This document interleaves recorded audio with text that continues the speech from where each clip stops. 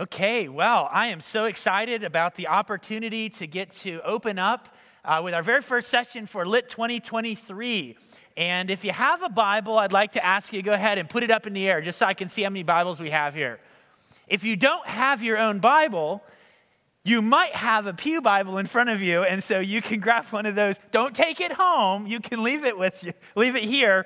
But I want you to make sure that as we are spending time together in the Word of God, that you're actually taking the Bible, opening it up, and looking at the words for yourself so that you can see straight from the Scriptures what we have there. This Saturday, all day, we're going to be focusing on a very important theme.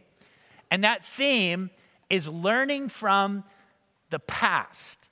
Learning from the past. How many of you like history? Any history people? Okay, I know my son, he's like, I love history. My other son, Nathaniel, he really loves history. One of the things that I love about history is that history is not studying what could happen.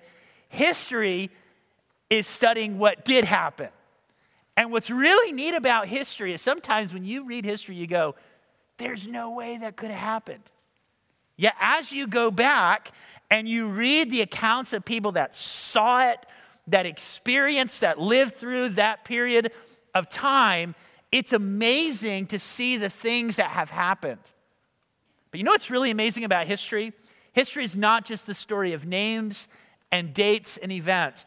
History is the story of how God worked behind the scenes in the lives of people. Some people who didn't believe in him, who didn't worship him, who didn't love him, he still worked through their lives. And then there's the story of people who served the Lord and walked with God, and they stumbled many, many times. Yet, you know what God did? He continued to work in their lives. He continued to love them. He continued to be faithful in their lives, even when they stumbled and were not faithful to him. And so this morning and then into the afternoon, all of our time is going to be spent thinking about that topic of God's faithfulness throughout all of human history.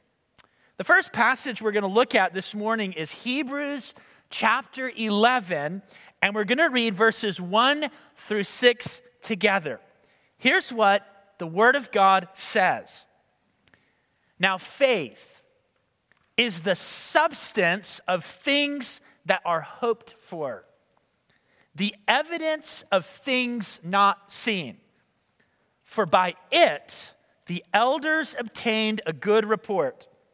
Through faith, we understand that the worlds were framed by the word of God, so that things which are seen were not made of things which do appear. By faith, Abel offered unto God a more excellent sacrifice than Cain, by which he obtained witness that he was righteous, God testifying by his gifts, and by it he being dead yet speaketh. By faith Enoch was translated that he should not see death, and was not found, because God had translated him. For before his translation, he had this testimony that he pleased God. But without faith, it is impossible to please God. Let me say that again. Let me read that again. But without faith, it is impossible to please God. For he that cometh to God must believe that he is, and that he is a rewarder of them that diligently seek him. Let's go ahead and bow for a word of prayer and ask the Lord to bless this time to help us to understand his word. And that as we understand the word of God, the Holy Spirit who indwells every believer in this room, the Holy Spirit will take the word and he'll press it on our hearts. And as we hear it, and as we read it, and as we think about it, the Holy Spirit will take the word and just drive it into our hearts, and we'll know exactly how we need to respond. And our hearts will be tender enough that that's what we'll do. Let's bow together for a word of prayer. And as I pray, I want to ask you to pray with me the way that we ask the Lord to work. Let's pray. Father, thank you for this wonderful event. I thank you for those who over many, many years have worked so that we could continue to have this wonderful time together as churches, as friends, as brothers and sisters in Christ. And Father, this morning as the Word of God is opened, I pray that the Holy Spirit will take the Word and impress it on our hearts. Where we do not understand what the Word of God is saying, I pray that it would be presented so clearly and so simply and so practically that no one in this room would walk away having a misunderstanding of what it says. And as we understand what it says, I pray that the Holy Spirit will take the Word and awaken our conscience if we need to be convicted. And He would comfort our souls if we are anxious and we are worried and we are fearful. He will embolden us if we are hesitant about the things that we will talk about this morning. And Father, I pray that every single person in this room, not just our young people, but also those who brought them, those who are here presenting for schools and camps, I pray every one of us would walk away from this place having our lives being built a little bit more firmly on the foundation of the Word of God. We ask it all in Christ's name. Amen. Now, this morning in our session, I'm only going to answer 3 questions, okay? 3 questions. And so I think that you can remember these 3 questions. And not only are we only going to answer 3 questions, but the questions are already in this book in front of us, all right? This is great. So don't skip ahead. Just look at one question at a time. And I want to encourage you, perhaps take some time to write notes in these books so that you can go back and you can remind yourself of what's there. I also want to say this. We have people that are watching today through the live stream. I have no idea how many, but there are some watching on Facebook, some on YouTube, some on our church's website, okay, anchorbaptistonline.org. And then after the conference, all the sessions will be on those various places. So you may say, man, I couldn't keep up. I didn't write anything. I can't read what I wrote. That would be me, okay? I can't read what I wrote. And you can go back and you can watch the sessions, or you can listen on sermon audio, and that will allow you to be able to kind of absorb all the things that we're talking about. All right, the first question that we're going to answer this morning is such a simple question, okay? If you have a dictionary, you could answer it. Some of you go, I got Google, and I can see what Google has to say about it. No, don't do that. Keep your phone in your pocket. Actually, don't bring out your phone. Here's the question. What is faith? Someone goes, oh, that's a friend of mine. That's the name of my church, Faith Baptist Church. No, don't answer it that way. What is faith? How would you define faith? If you were one of those guys in the olden back days who used to work on dictionaries, what would be your definition? You ever tried to, we talk about faith. We say we're supposed to live by faith, walk by faith. We talk about trusting Jesus as our Savior. That is salvation by grace alone, through faith alone, in Christ alone. What is faith? Can somebody raise your hand and give me I hope a really good sound definition of faith? All right, right there in the back. You got to say it loud enough that everybody here can hear you. Your belief in something, okay? All right. Go ahead. Your belief in the Lord, okay, right there. My son, go ahead.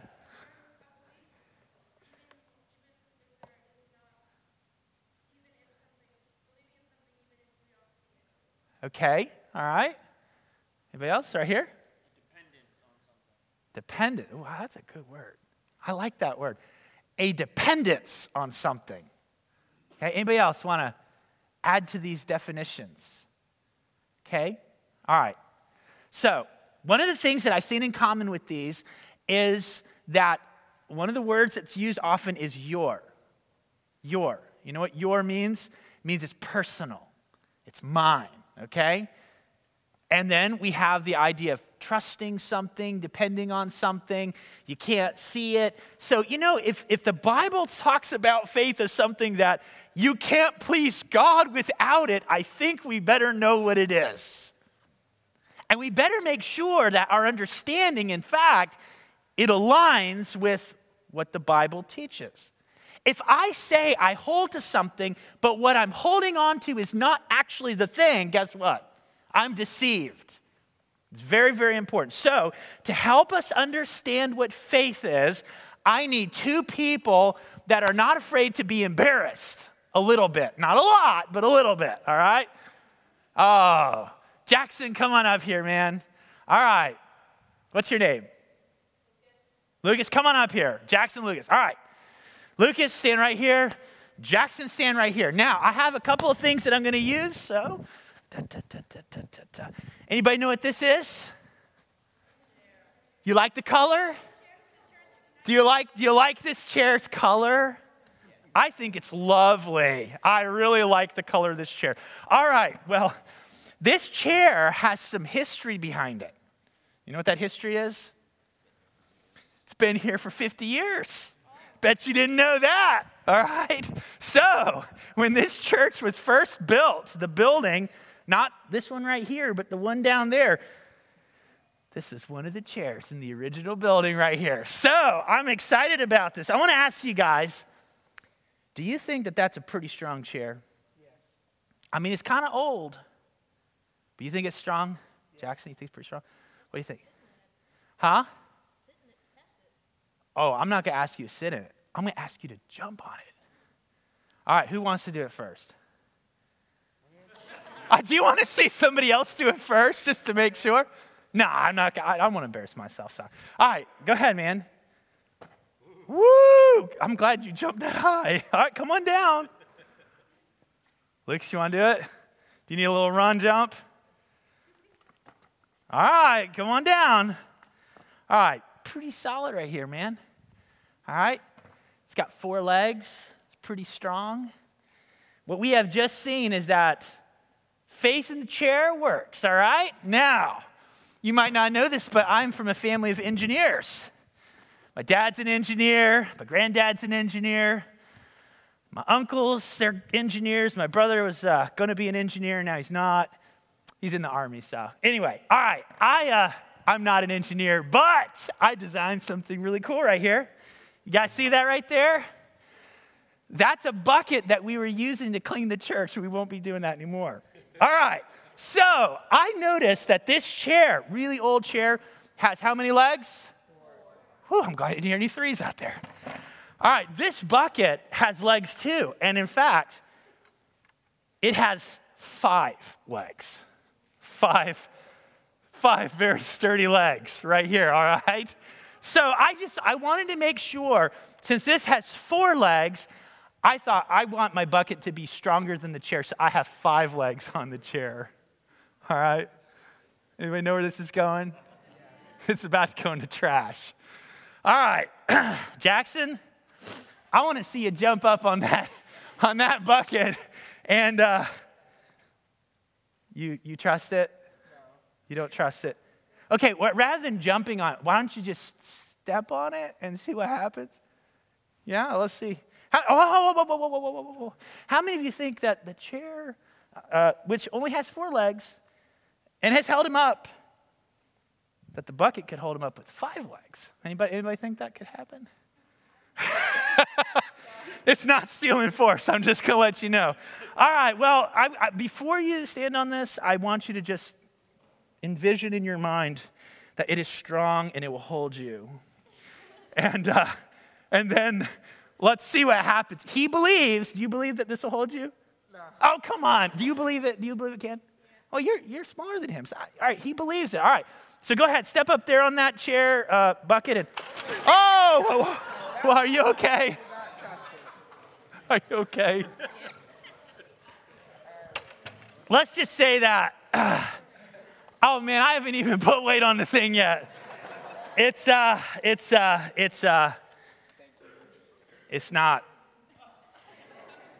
It's you broke my bucket. Hey guys, thanks a lot. I appreciate it. You can sit down. Okay. Question. Lucas was willing to give it a shot. All right? He was willing to step on that thing, but it didn't work. Why didn't it work? Was the problem with Lucas's faith? What was the problem? the bucket wasn't strong. The substance of the bucket isn't strong. The substance of the chair, it is. This is metal. In fact, since it was, created back in the 70s, it's probably the real deal, man. This thing's pretty legit right here. All right? This right here, it's just plastic. In fact, if the sides weren't cut out and it was just one solid thing, he could have stood on it. It wouldn't have been a problem at all. But because of the way it's designed, couldn't do it. Now, this is very important. We need to understand something about faith. Faith is not just something I feel in my heart, okay? Faith is something that has real substance to it. It's very, very important. So there are three words we're gonna try to remember as we talk about what faith is. The first word is the word substance. Can you say the word substance? Substance. Let's hear it again. What's it again? Substance. Substance. All right? Substance is what makes a thing what it is. All right? So when we talk about metal, the substance of metal it's the quality of what makes it metal. When we talk about wood, it's the quality that makes it wood. When we talk about faith, faith has substance. It has an object. It is built on something factual, okay? So faith in a chair is built on the substance of the chair, and faith in the bucket, it's built on the substance of the bucket. The faith could be just as strong in the chair as in the bucket, and guess what? Because the bucket does not have the strength, it doesn't matter. Okay? What makes faith have value is the object. It's not how strongly we believe something. It's not how strongly we feel something. It has to be built on something that is true in order for it to actually matter. Substance. Faith has an object. Faith is built on facts. And this is amazing. A lot of people think in their minds, the Christian faith is just a leap into the darkness. I feel this way, and so I know it's got to be true. That's not the way the Christian faith is built. You realize when we talk about Jesus coming and dying for our sins, do you realize for thousands of years of human history, God gave, starting with Moses in Genesis, all the way to the book of Malachi, all these prophecies that said, this is what God is going to do. This is who the Savior is going to be. And so if you had lived at the time of Christ, you could have actually gone, oh, look, it said he'd be born in Bethlehem. Check. It said that he would be born, conceived by a virgin. Check. It said that he would go down into Egypt. Check. And you just go through all of these things. Things that he said, things that he did, his actual person. And you go, check, check, check. Why is that? Well, because God calls us to believe on something that's built on real facts. The Christian faith is built on facts. The Bible is a book that is full of history. God's promises to people and the fulfillment of those promises. So what's the first word? Let's hear it. Let's hear it. Substance. Faith has an object. Faith is built on something that has material. Second, the word evidence. Let's hear, what is it? Little weak. What is it? Evidence. All right, very good. So we have substance and we have evidence. The choice to trust God is a reasonable choice based on the evidence. It's a reasonable choice based on the evidence. I will tell you that it takes more faith to believe there's no God than that there is one. You say, well, you can't see him, so it would take more faith to believe that he exists than that he doesn't exist.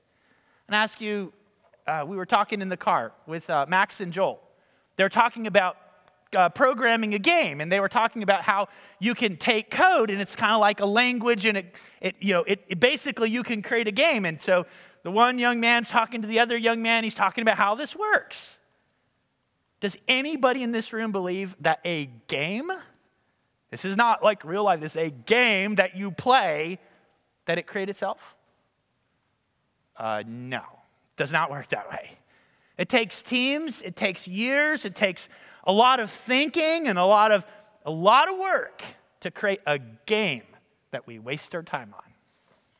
Truthfully, we waste our time on it. A game.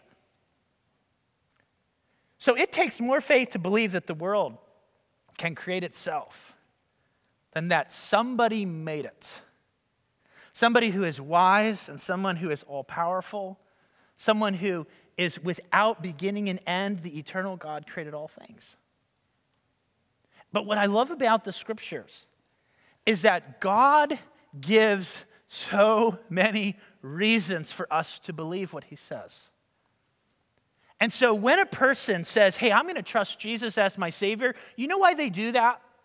They do that because when they read what the Bible says, all have sinned and come short of the glory of God, they go, okay, yeah, I do that. Yeah, my brother does that. My sister does that. My mom does that. My dad does that. Every person I've ever known does that. And all of a sudden, they start reading what the Bible says. All have sinned and come short of the glory of God. The wages of sin is death. There's consequences. Why do we want justice? Because there's a sense inside of us that says we need it. And all of a sudden, as they start hearing what the Bible says, the Holy Spirit of God takes the Word of God and he convicts them and convicts them and convicts them and convicts them. And all of a sudden, in their heart, they say, I need to accept this. I need to believe this. I need to trust in this. God convinces them this is true. Convinces them they need it and convinces them to embrace it. And so when we talk about faith, faith has substance. It has an object. Faith is based on evidence. It is a choice that we make that is based on the reasonable case that is presented before us. And the third word is the word hope. Now, when we use the word hope, the way that we use it can be a bit confusing. And so I want to give this illustration. Let's say that you have a person who has no job. That would be a lot of us in here, right? Not us, I have a job, but a lot of you in here don't have jobs, okay? No job, no money, no car, all right? And let's say that this person also is typically not very honest in the things that they say they're going to do. Question, if they promise you that they're going to employ you and pay you, would you believe them? Would you? No, that you probably wouldn't. Why wouldn't you believe that? They don't have any money. They don't have any job. They don't have any car. There's no basis for you to believe that, in fact, what they're saying is true. Let's say you have another person who has owned a business in your church for the last 30 years of their life, and they've employed your brother, your sister, kids that go to school with you or in the youth group with you, and you know all these people who have worked in their business over the last 20, 30 years. And they say, would you like a summer job? You say, yes, I would. What are the terms? Well, if you work, if you're willing to work, I'll give you this many hours a week. This is when you will start. This is when you will close. This is what you'll be doing. Hey, what do I get paid? I'm coming. This is what you get paid. Your brother never missed a paycheck. Your sister never missed a paycheck. Your closest friend never missed a paycheck. They have been responsible and consistent and honest and followed through with their commitments every single time you've ever heard. Okay? And they say, would you like to start on Monday? And you say, yes, I do. All right, I'll see you on Monday. When you go home, are you excited you have a job? Or are you kind of going, oh, I don't know if I really have a job? You're excited. Why? Well, because there's no reason to believe that this person's dishonest. There's no reason to believe that this person would not follow through with their commitment.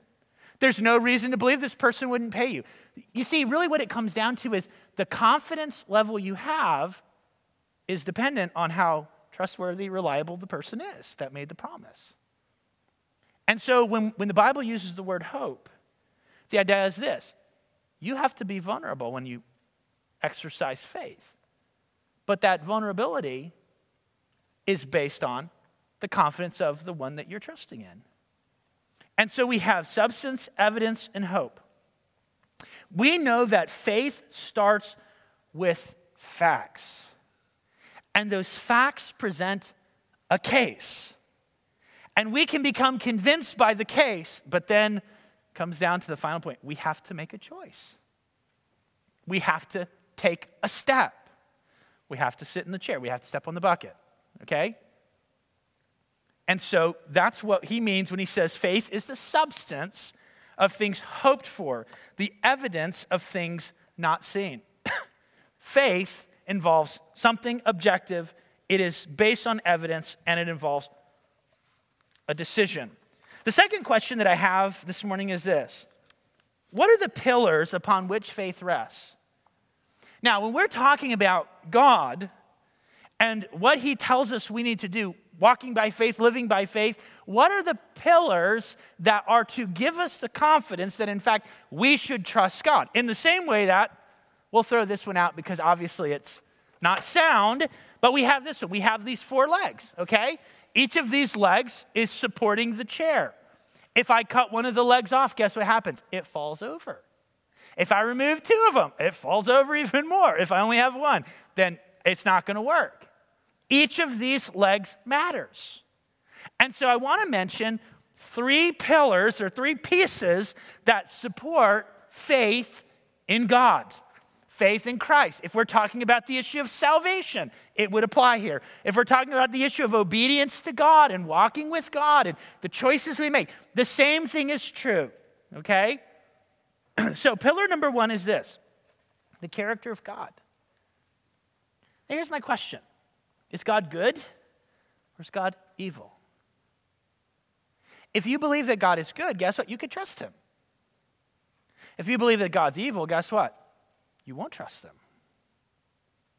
Is God wise or is God unwise? If you believe that he is wise, guess what? You will trust him.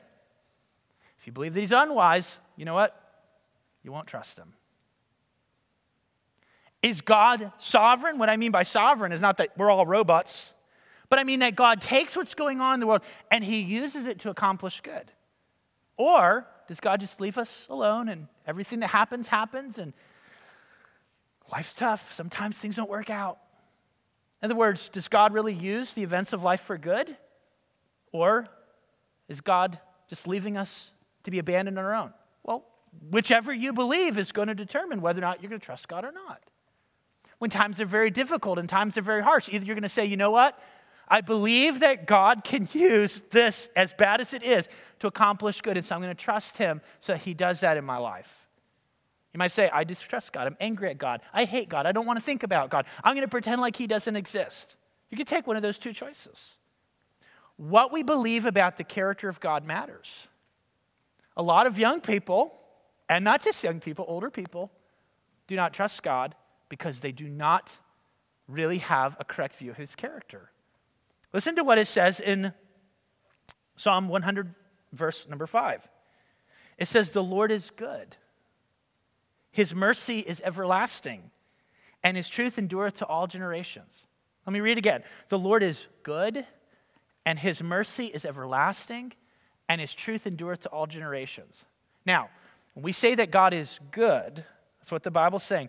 It means that his character, his nature, what makes God God is good on every single level. Not kind of good or a little bit good, partially good. He is entirely good. If God is entirely good, do you think he does evil things? No. Because that would be inconsistent with his nature. And then it says his mercy is everlasting. You know what mercy is? Mercy is when you see someone in their misery. Instead of you going, I got no time for people like that. Which is what some of us do. Go into Baltimore and you see somebody laying on the street. They're all hungover, just laying there. They're OD'd and they're just laying in a gutter. There's a lot of people, they don't want to get around somebody like that. They have no compassion for them. God's not like that. His mercy is everlasting. When God sees a person in their misery, you know what his heart toward them is? It's one of compassion. I mean, he is pure and holy and righteous and just, yet when he looks at us in our misery and our sin, he has compassion on us. Well, if you believe that, that really shapes whether or not you'll trust God. And his truth endureth to all generations. What is true starts with God. And so God's character is the first pillar. If our view of God is wrong, it would be like taking this chair and we cut off this and we just sit there and we're like, all right, go ahead and sit in the chair. Guess what happens? Boom, it falls over. That first pillar really matters. Second pillar is this: the promise of God. In Malachi 3, verse 6, it says, I am the Lord, I change not. And now the next statement is one that a lot of times people do not mention when they mention this verse, but it's actually really important. It says, therefore ye sons of Jacob are not consumed. You say, what's God saying there? This is what God's saying there. Now, if you know anything about Israel's history, you'll know that as a nation, they were generally disobedient to God. I mean, one generation after another generation, after another, after another, after another. The nation of Israel, throughout its history, was more against God than for God. I'll put it that way. Very unfaithful. Constantly going into idolatry. But God made promises to those people, starting with Abraham and then to Isaac and then to Jacob, and then we continue all throughout the Bible, and guess what we find out? God made promises that he was going to make of Abraham a great nation. He was going to bless those who blessed him and curse those who cursed him, and through him all the nations of the earth would be blessed. And he made those promises to those people, and guess what? When Israel went out as far to the left as you could imagine, this would be left for me, left for you, okay? They went as far away from God as you can imagine. You know what God did? He drew them back. And then they do it again, and he draws them back. And they do it again, and he draws them back. And they do it again, and he draws them back. And they do it again, and he draws them back. You say, why? Why does he just get tired of them? Say, I'm done with you. He made promises. He made promises. He says, I am the Lord, I change not. Therefore, ye sons of Jacob are not consumed. If God made a promise, then he's bound by his word. And that's very important for us to understand. So it's not just the character of God, boom, right here. It's the promise of God. Okay, if God is good, but he never made any promises to us, then well, we know he's good, but it's like our life doesn't interact with God, does it? Instead, he gets personal in our lives. He makes these promises to us, and he says, this is true, and I'm going to do it no matter what. But here's the problem. A lot of us don't read our Bibles enough to know what these promises are. A lot of times when we come across these promises, we continue on. We don't think about them. We don't reflect on them. We don't meditate on them. We're unaware of them. We distrust them. You know what one of the most precious promises in all of the Word of God is? I think of John 10. John 10, it says, my sheep hear my voice. I know them, and they follow me. I give unto them eternal life. They shall never perish, neither shall any man pluck them out of my hand. My Father who gave them to me is greater than all, and no one can pluck them out of my Father's hand. I and my Father are one. Well, what does that mean? That means that if you're a Christian, God keeps you. You're kept by the power of God. In Romans 8, it says that there's nothing that can separate us from the love of God, which is in Christ Jesus our Lord. This is one of the most precious and most practical promises in all the Bible. Because you know what? There are days that we wake up, we don't feel like Christians. Say, what's a Christian supposed to feel like? Well, we wake up days thinking that whatever it is, we don't feel like it. It's true. We say, the way that I'm thinking, there's no way I'm a Christian. The thing that I did, there's no way I'm a Christian. And you know what Satan does? He takes those things and he plants them in our minds, and he bombards us with doubts and doubts and doubts and doubts. But you know what? God doesn't go, well, the way you feel is now the way I feel. He doesn't do that. He keeps us. That never is going to change. That is a rock that we could stand on that gives us stability.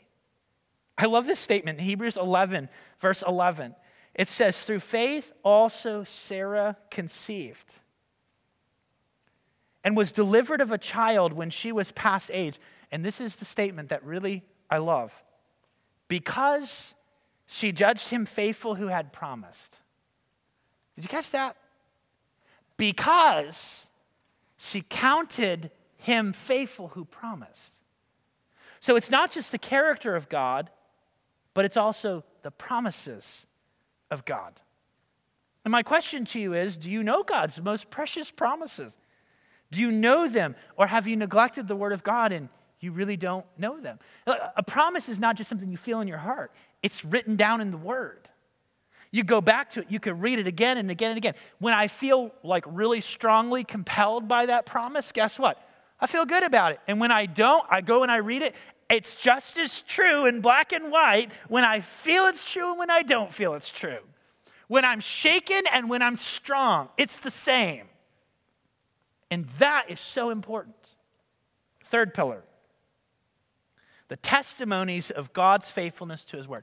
All right, I want to try to, let's remember these. So the first pillar was God's character. What is it? All right, see, this is a reason why we have to go back and review. What's the first pillar? God's character. Second pillar, I'm going to say it, is God's promises. What is it? So first pillar is what? Second promise is what? God's character, God's promises. God's character, God's promises. The third is God's testimonies. What is it? All right, so here's what I'm going to do. It's God's what?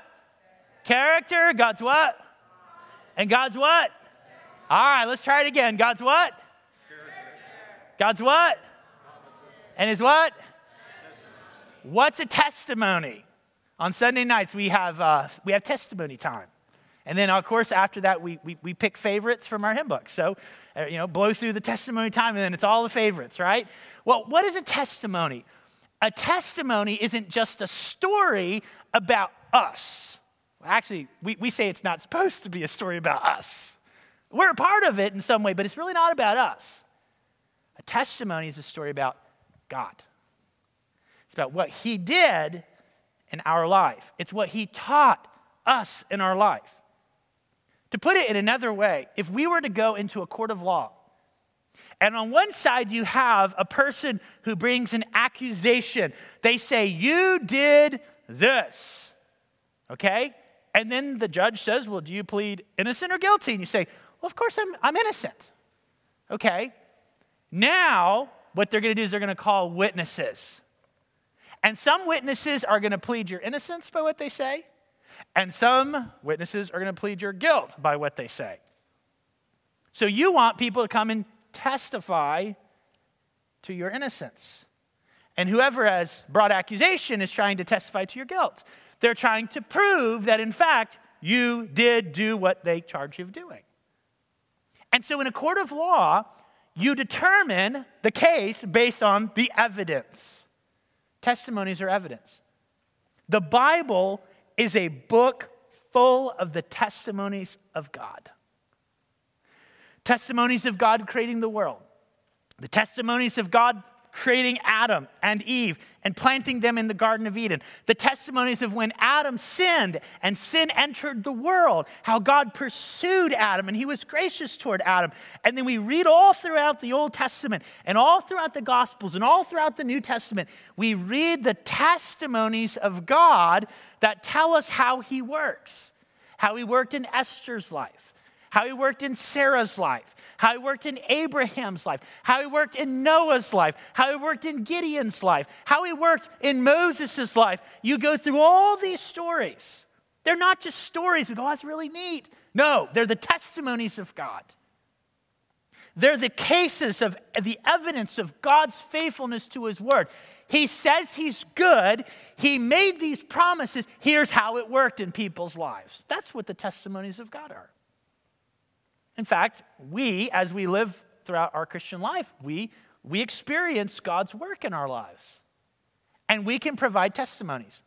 Maybe your mom and dad, if you've grown up in a Christian home where your parents love the Lord and they're trying to teach you what is right and show you how to walk with God, they will tell you stories from their life that are going to tell you about how God has been faithful, how God has been good, how God has been kind, talking of his grace, talking of his works.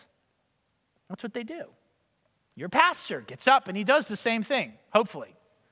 You pick up a book. We have books in our bookstore. And this year we're kind of highlighting more like biographies and that kind of a thing. And you pick up that biography and you read the story of Adoniram Judson, Hudson Taylor, William Tyndale. And you read the stories of these people's lives. John Payton. You want to talk about a really neat story. You read the stories of their life, and what you see their failures, and you see the lessons they learned, and God's faithfulness, and God's kindness, and God's goodness. And if this is a spiritually minded person who has lived and walked with God, then what they will write in those books is God's faithfulness again and again and again and again and again. But it's not just our lives and our parents' lives and people that we read about in history. It's the Bible itself. Hebrews 11 is a hall, not so much of heroes as much as testimonies, witnesses. God is faithful. I mean, did Moses ever stumble? Yeah, he sure did. When God said, go back to Egypt and tell the Pharaoh to let my people go, he said, forget it. I'm not doing that. I mean, he didn't put it quite that way. Several times he says, I can't do this. I can't do this. I can't speak. He gives all these reasons why he can't do it. Gideon is there. And what happens with Gideon? He gives all these excuses. I can't do it. I can't do it. I can't do it. And then God says, you're going to do it. And then he's like, well, let's do this fleece thing. And okay, that worked. And let's try it again. And he did not trust God throughout much of that story. The vast majority of cases we read about in Hebrews 11 are people that they had terrible blots in their lifetime. Yet God was faithful. And at those key moments where they were down and broken, God comes alongside, he pulls them to himself, and he says, I'm still here, and I'm still working in your life. The testimonies of the Lord. God's faithfulness gives us visible evidence that what he says is true. I love Psalm 19:7. The testimonies of the Lord are sure, making wise the simple. Sure. You know what that means? They're sound. They're steadfast. They're reliable. They're not just stories that might be true or partially. No, they're sound. They're reliable. We can trust them. And the simple, the person who has no experience in life, they read the testimonies of God and they become wise. They become wise. 2 Peter chapter 2, he talks about how God worked in Noah's time. He talks about what he did with Sodom and Gomorrah. He talks about how he delivered Lot. He goes and gives all these examples. Why does he do that? To say, God is good, God promises, and he follows through. The third and final question is this. What does it look like to walk by faith? What does it look like to walk by faith? If you really want to answer it very simply, just read Hebrews chapter 11 and you'll see what it looks like. Some of those people, God said, you need to leave your home country, and I'm going to give you the land that you will find out after you've left. Wait a minute, what? Can I see the land first? No, just leave your family, leave your home country, and go to the land that I'm going to give you. Say, I don't know about that. Some of them are examples like Moses at the Red Sea. And you know what God did? He had the people walk through on dry ground. Some of them are examples of people who had family members who had been very sick and ill, and they were healed. There are also examples, and there are people who actually died martyrs' deaths. In other words, the way that walking by faith looks is going to be different on the surface in every life. Because your story is different. Your family's different. What God's going to call you to do in life is different. Who you marry, how many children you have, if you have children, how long you live, how healthy you are. All kinds of different things are going to be different in your lives. But under the surface, what's actually at the root of walking by faith is the same basic fundamental thing. Knowing God, knowing what he says, and walking like you actually believe it. That's going to shape who you marry. That's going to shape how many children you want to have. That's going to shape what you want to do with your life. That's going to shape the kind of jobs you'll take or won't take. That's going to shape the kind of church that you attend, or even if you attend church at all. That's going to shape everything about your life. That's going to shape how you vote. That's going to shape how you think about those who are in authority. That's going to shape how you pray for people. The simple fact is, walking by faith looked different in every single life on the surface, but at the root it was the same. Knowing God, knowing what He says, and living like you actually believe it's true. That's what walking by faith is. Walking by faith for you today is when your mother, for a homeschool young person, says, you need to go do your work. You say, yes, ma'am. And you sit down and you get it done. That's walking by faith? Yeah, it is, because that's your job. Or walking by faith might be, your dad walks in the room, your mom walks in the room and says, you need to be ready in 45 minutes. And instead of rolling over, okay, you get up, you get ready, you do what you're supposed to do. Sunday morning, you actually bring your Bible to church. You sit down, you open it up when the sermon is being preached, or you're sitting in Sunday school. When you're asked a question, you just speak the truth. Even if it might mean you're going to look a little bit bad because you didn't do what you were supposed to do. But you fess up, you say what it is, and you move forward. Walking by faith is a very simple thing. But over the course of our lifetime, walking by faith is taking you somewhere. Right now, you don't know where that is. Someday you will. You'll realize it because you look back. And there's enough time that has gone by in your life that you see where you were, where you've been, where you're going. And so our challenge this morning in our very first session is a very simple one.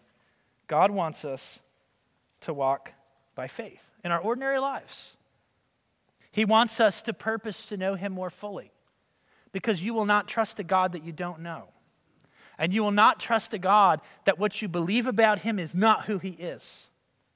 And God wants you to purpose to get into the Word every day, because the way you know God is not by sitting on a rock behind your house and going, I wonder what God's like. Or listening to what everybody else has to say about God. Well, you read what He says. You read the Word.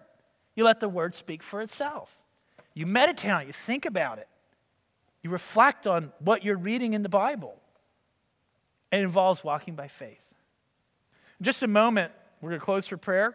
And then after that, we're going to kind of break up into discussion sections. And what I mean by that is, whoever brought the teens, I want you to lead the discussion with your young people about what we talked about. Ask them, what is faith? What are the pillars that faith is built upon? What are some practical ways that we can walk by faith as a 13-year-old, as a 15-year-old, as a 17-year-old? What are some areas that we can pray for one another in as it relates to this issue? What are some things we can purpose to do? That's what I want us to do during this next little section before we go to our next point. Let's bow for a word of prayer. Our Father, thank you for the Word of God. So simple and practical, and it's what we need for every moment of our day. Help us as individuals to know you personally, to know you as you are, to know your character, your goodness, your wisdom, and then to go from knowing who you are to knowing what you have promised, and to taking those promises to heart, personalizing them as they are supposed to be personalized. And then, Father, I pray that as we see who you are and we see what you've promised, we would remind ourselves of the thousands of years of examples of these promises being fulfilled. And may we be a people who on a day-by-day basis, we simply walk with you. We love you. We do what is right. We ask all of this in Christ's name. Amen.